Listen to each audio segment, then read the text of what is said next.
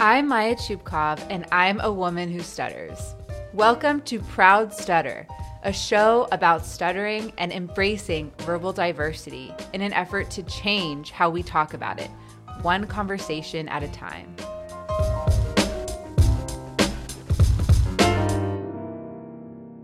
Welcome back to Proud Stutter. Today, our co-host is Gustavo Serafini, the host and producer of Enable Disabled Podcast, a show for people with disabilities as well as their families, friends, clinicians, and therapists. We will be interviewing our guest for today's episode, Marine veteran Brady Wilson. Brady is a current aerospace engineering student at The Ohio State University. Welcome both of you to the show. Thank you for having me. It's a pleasure to be here, and thank you so much. I'm looking forward to this. Brady, let's go to you, our distinguished guest for this episode. Can you talk to us about what it was like growing up with a stutter? Yeah, so I've had a stutter for essentially my entire life. You kind of feel like a bit of like an outcast almost when trying to give like a presentation for school or trying to speak on the phone, and it would certainly like fluctuate quite a bit in its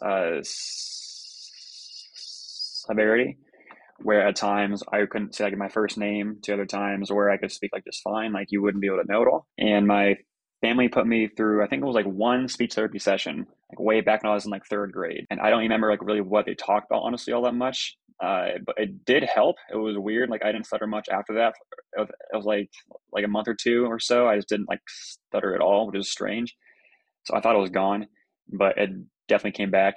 Then I've been to speech therapy like a year ago, but I was on my own accord. So this next question, I think I've only asked it one other time, but I'm really curious. Can you describe your stutter for us? I always love when people describe their stutters.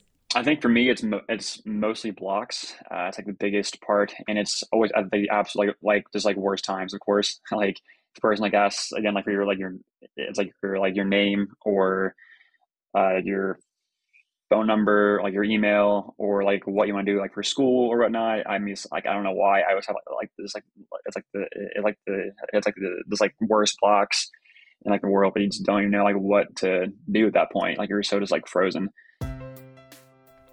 Proud Stutter is 1/5 of the way in meeting our end-of-year fundraising campaign goal. Your contribution will go towards hiring a transcriber and a translator to make our episodes more accessible for people with disabilities and people who speak other languages. Can you help me reach our goal of $500 to make the show more accessible? Go to proudstutter.com/donate. Thank you to Mary Smiley, Natalie England, and Chantel Labrinteau, our latest contributors to our end-of-year campaign.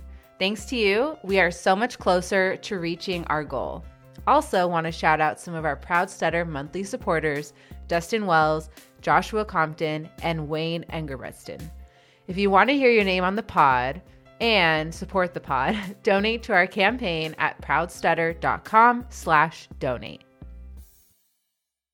So Brady, you and I actually connected because you sent in a voice memo through our voicemail line talking about your experience in the Army as a Marine, and I was just so blown away, and I wanted to get deeper, and I wanted to help share your story on the podcast. So let's get to it. I know there's probably a lot to unpack, but can you tell us about your experience in the Army? And yeah, feel free to start wherever you'd like. So I went into the Marine Corps right after high school. My stutter was always around at that point in time. It was kind of like ironic. My recruiter put me into the communications field as a field radio operator, which that's not like really the best job to have as a person who stutters. But I was like, all right, let's see what happens. Wow, I would be freaking out. But yeah, so my first 4 months in the military. It was composed of boot camp and then combat training. That I didn't stutter almost at all then, but it was because it was mostly composed of like screaming and like screaming like in cadence with the rest of the guys around you. And there were many occasions where you were speaking just like alone. So I thought it was gone at that point in time. Plus I had like a bunch of other things, obviously like happening, and I couldn't like focus on like my speech really at all. It was always about like to like I like to like train just to get better. That's all it was. But then I went to a communication school. So there is when I saw my stutter definitely come out a lot more, because it involved a lot more like actual like speaking skills and like how to talk over the radios and how to this like overall communicate effectively with those around you. And that's especially when I saw like I couldn't say my first name anymore. I mean like that got like awful. They would ask me like my rank and my name in front of like a huge like 10 plus like other guys, and I couldn't say it. So that was certainly concerning. And for me, that I saw it come back like full force, and it was kind of scary because I was again, like my job, like it required you to be like the best possible like speaker there, because the consequences of not speaking well over the like radio, like it could like result in like the loss of life. It could, it's like the like wrong thing, which is which that can't happen. But yes, so I was there for about 7 months in school, and then I went to Camp Pendleton, California, as my station. I was attached to an artillery unit. A field radio operator's job in that kind of unit is essentially to relay transmissions from like the front line, I guess, kind of to the artillery guns that we were at. The consequences of stuttering in that kind of position could result in like a pretty bad outcome. If you say like the wrong like grid coordinate, or if you take too long to say something, if you have a block, if they don't hear you correctly over the radio because you are stuttering, they might shoot in like the wrong they might shoot like the round in like the wrong area. I'm just in like, I have no words. That sounds extremely stressful. Like I can't imagine a more stressful thing to be doing as a person who stutters. Like, can you talk more about how you felt in those situations? It was certainly pretty terrifying, because I knew that, again, like if you stutter like going to like a drive-through, like yeah, it's still not great, and that actually happened to me like yesterday, which it's not like ideal, but the consequences, like okay, it sucks, but like you can kind of move on from it, like hopefully. But there it was, I mean, it could result in the loss of a guy out there because you can't speak correctly. But even if that was the case, I still formed a pretty close group of friends that I had that I still talk to this day. And the culture in like the military is a lot of like kind of like smack talking back and forth. And again, my stutter was no exception, like at all. And they got pretty clever with the insults, but it was all in like good faith. I think there's a big difference between teasing and like being a bully. And like I definitely like would like trust those guys to actually like, yeah, like they would like tease me about it, but I wouldn't ever take it too personal. And I know that they weren't actually being like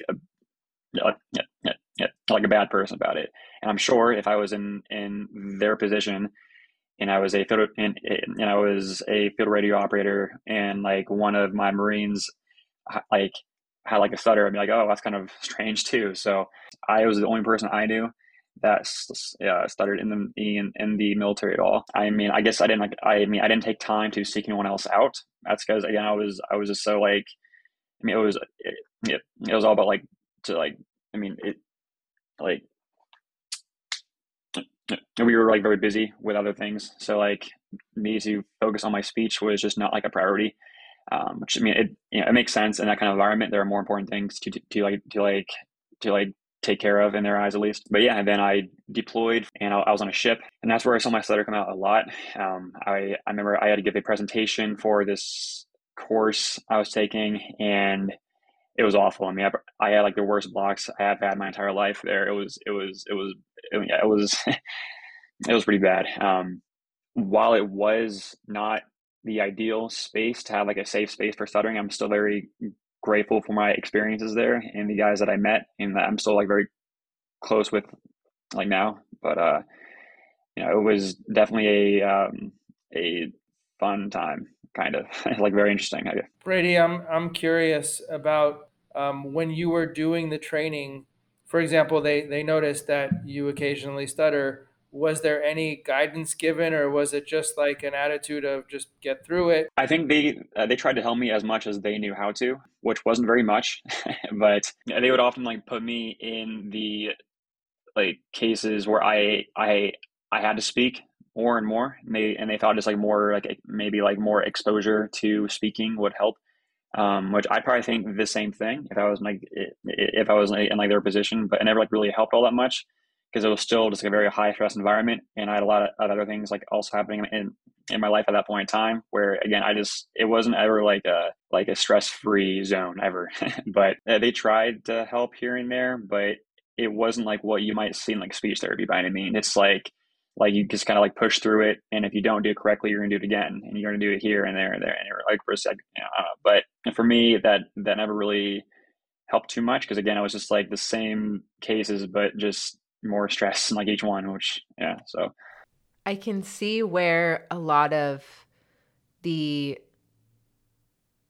goals of being in the military clashes with stuttering because you're in all these stressful situations and they're training you to prepare for those situations. And so, in their mind, a lot of these things that they make people do over and over again might work in some instances, but for stuttering, that is just no way. That is not how you help a person who stutters. So with that said, like how, and I know you touched on this a little bit, but can you talk more about how you kind of coped with the stress?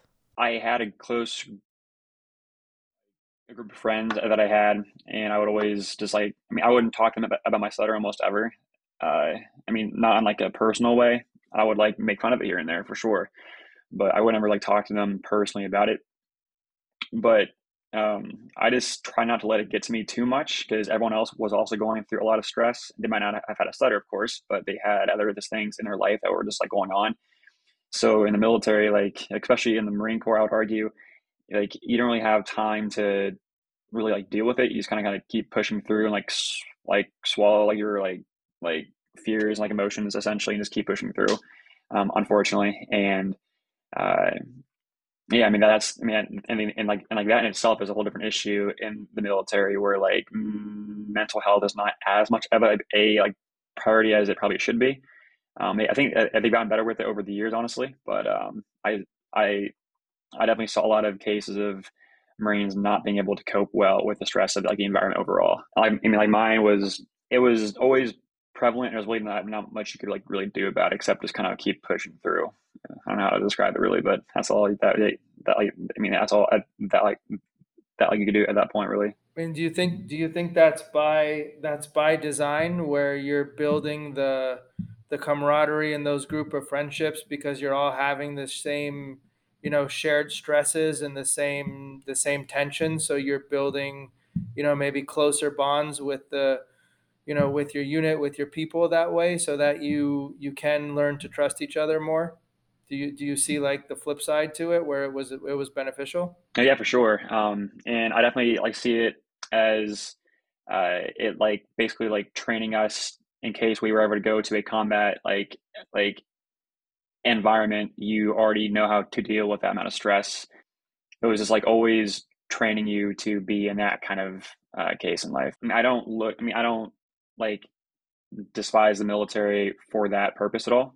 I think it is probably all by design, and it's also that they can't deal with every single Marine's problems because it's a large group, of course. So yeah, it for sure built up a very close like camaraderie between me and the guys around me for sure. Is there a memory from your experience in the Marines that you can walk us through to just help us really get a sense of what it was like to walk in your shoes during that time? One where I was in front of my entire battery, which composed of like it was maybe about like 100 or so, if that, maybe like I don't know, like 60 or so Marines, and I'm not sure why they did this or what he was even about. But our staff sergeant, which is kind of like a guy in charge, essentially, he was calling off names and basically like asking us a yes or no question about like some kind of training that we did or did not do yet, to kind of get like a list of names that he needs. But he did it in front of like the entire battery, and like essentially like your response and calling out your name would be like to address me as staff sergeant and then say like, did it, like yes I did or like no. But I stuttered on saying staff sergeant, and I said sergeant instead. Which in the military, if you call a person by a lower rank than they are, especially, that's not a good that's not gonna like a very good day for you. And he was not too happy about that. I need to say, and he definitely like like made it a point to, in a very I guess like a colorful way, to call me out in front of the entire battery for that was like a solid like it felt like hours, but it was probably only like 2 minutes or so. Or they would like call us out to read off of like a presentation in class, to like read off of like a slide in front of the entire class, and I'd always like try and do it, but I can never get through more than like 2 or 3 words at a time, which was odd, and never got better. And I would try to find different ways to like contribute to the job overall. But yeah. Can you say a little bit more about the creativity that you showed in still wanting to contribute? Like, so you weren't on the radio that often. Can you talk about what are the things that you did to try to be, you know, useful, to try to help, to try to contribute? Because I think for me, anyways, that's those adaptations and that creativity and resilience are really interesting to see. Sure. Yes. So there was this one job that most people didn't to want to do because it was a lot of work. It's like, it's like a tech job where you would essentially like order new parts that were broken in like the field or whatnot, and you have to go talk to like certain like like technicians and whatnot to get these parts ordered, and like just like basically being like the tech behind like the radios to like ensure that you have the best equipment possible. Um, so yeah, I would definitely try to find out more about that field from one of my superiors who taught me a lot about it. And yeah, I would, again, it was more of a focus to not have to speak on a radio. I could speak in front of people a bit easier, but over like the radio for some reason, it was it was not, it wasn't great. But How has your stuttering journey changed since you left the Marines? since I got out, again, I went through speech therapy for about a year. I learned a lot of really cool techniques. My speech therapist was like like like she did like a great job, honestly, and she would go through a lot of like real life like practical like therapy techniques, I guess, if that makes sense. Um, like like we would go over like a mock like appointment thing where I would like call in like a certain office and would make like like a fake appointment, but she would also be there to like like to hear how I would speak over the phone, essentially. And I think from that, while my stuttering is, it's obviously like still here. Uh, I think I've gained a lot more confidence over the phone, and and I don't dread like speaking. So that in itself kind of like built my this over like thought process over like stuttering and being a bit more like open about it, or telling people that, hey, I have trouble saying these certain things, just a heads up. um but also like since then, about being more like open about it, I joined the National Stuttering Association chapter in my city, and we've been meeting the first Thursday of every month, and we've also met a couple of times in person. And it's just cool to be around like other people who like I mean like like who also share my kind of like life experiences with it. And I, it was the first time I actually ever talked to another person who stuttered like in person, which was like a few months ago. Yeah, so it was like past like 23 years or so. I have never met a person who stuttered. Yeah, so it was kind of weird to like actually see like, hey, I'm not alone here. And then obviously I also found your podcast. Um, I think I think you're about like a few episodes into two, who like season one, and I started to listen to that a bit more. I'm like, oh, okay, so I guess it is kind of, it's not like a bad thing to be more like be like more like open regarding my feelings towards this condition. But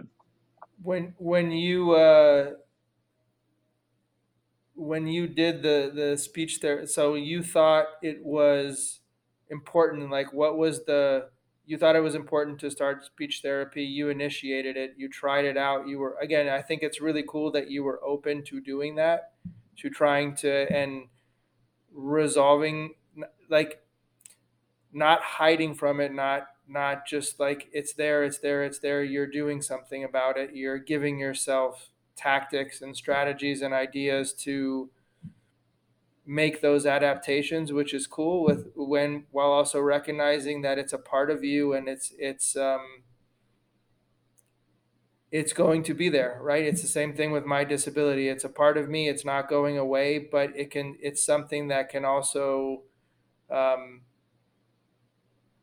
teach me more about myself and more about how I want to be in the world. So I think it's really great that you did that, and that you joined the chapter, and that you're exploring this part of yourself. I hope that it empowers you and keeps, you keep building from it, and in your career, and in the things that you want to do in the world. yeah, like I remember I put myself through speech therapy because at that point in time it was probably like the worst it ever was. Like as far as my like stuttering was. I mean, I couldn't say like my first name at all. I couldn't say like, I couldn't say like almost anything. I like stopped speaking almost like entirely for like a few months. Um, and I'm like, yeah, it's probably not the best idea to have this kind of life. I'm gonna go through and like, try to get this thing fixed a little bit and see like what I can do about it. But Yeah, I just love the approach of trying stuff on, seeing if it fits, and really being proactive in that and taking care of yourself in that way. One of the biggest reasons why I didn't like speech therapy was because I was constantly having to think about my stutter and deal with that part of me that in many situations, like I appeared fluent and I wouldn't have to worry about it as much. But then there were those moments that like jerked me and reminded me that, oh, I have this thing and it's not going away. And so I definitely avoided wanting to explore that part of myself for a very long time because it was just so painful and it was so annoying and it was just this thing that I just didn't want to deal with, and I just wanted to be a normal person, and so I just avoid, and I feel like I would have kept avoiding it unless I took a chance and just opened up, and slowly that just made me realize that there's something here, and there's something in sharing your story and giving people the platform to do so that is very empowering.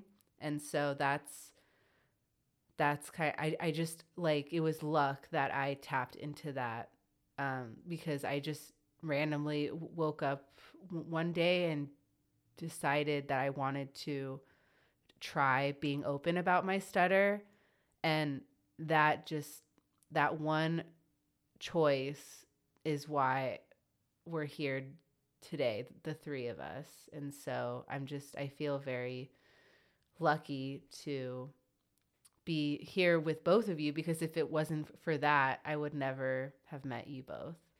Yeah, what's amazing what happens when we try something new and give ourselves the chance and get out of that story of, feeling stuck or feeling like I don't want to deal with this and avoiding it, right? It's great to see people embrace the parts of themselves that can be uncomfortable. Yeah, for sure. Yeah, I don't see it like same kind of thing that it's important to like to look at the sides of yourself where again it might not be the most like like pleasant like side of you or the side that you don't want to seek a lot of uh, like like help for.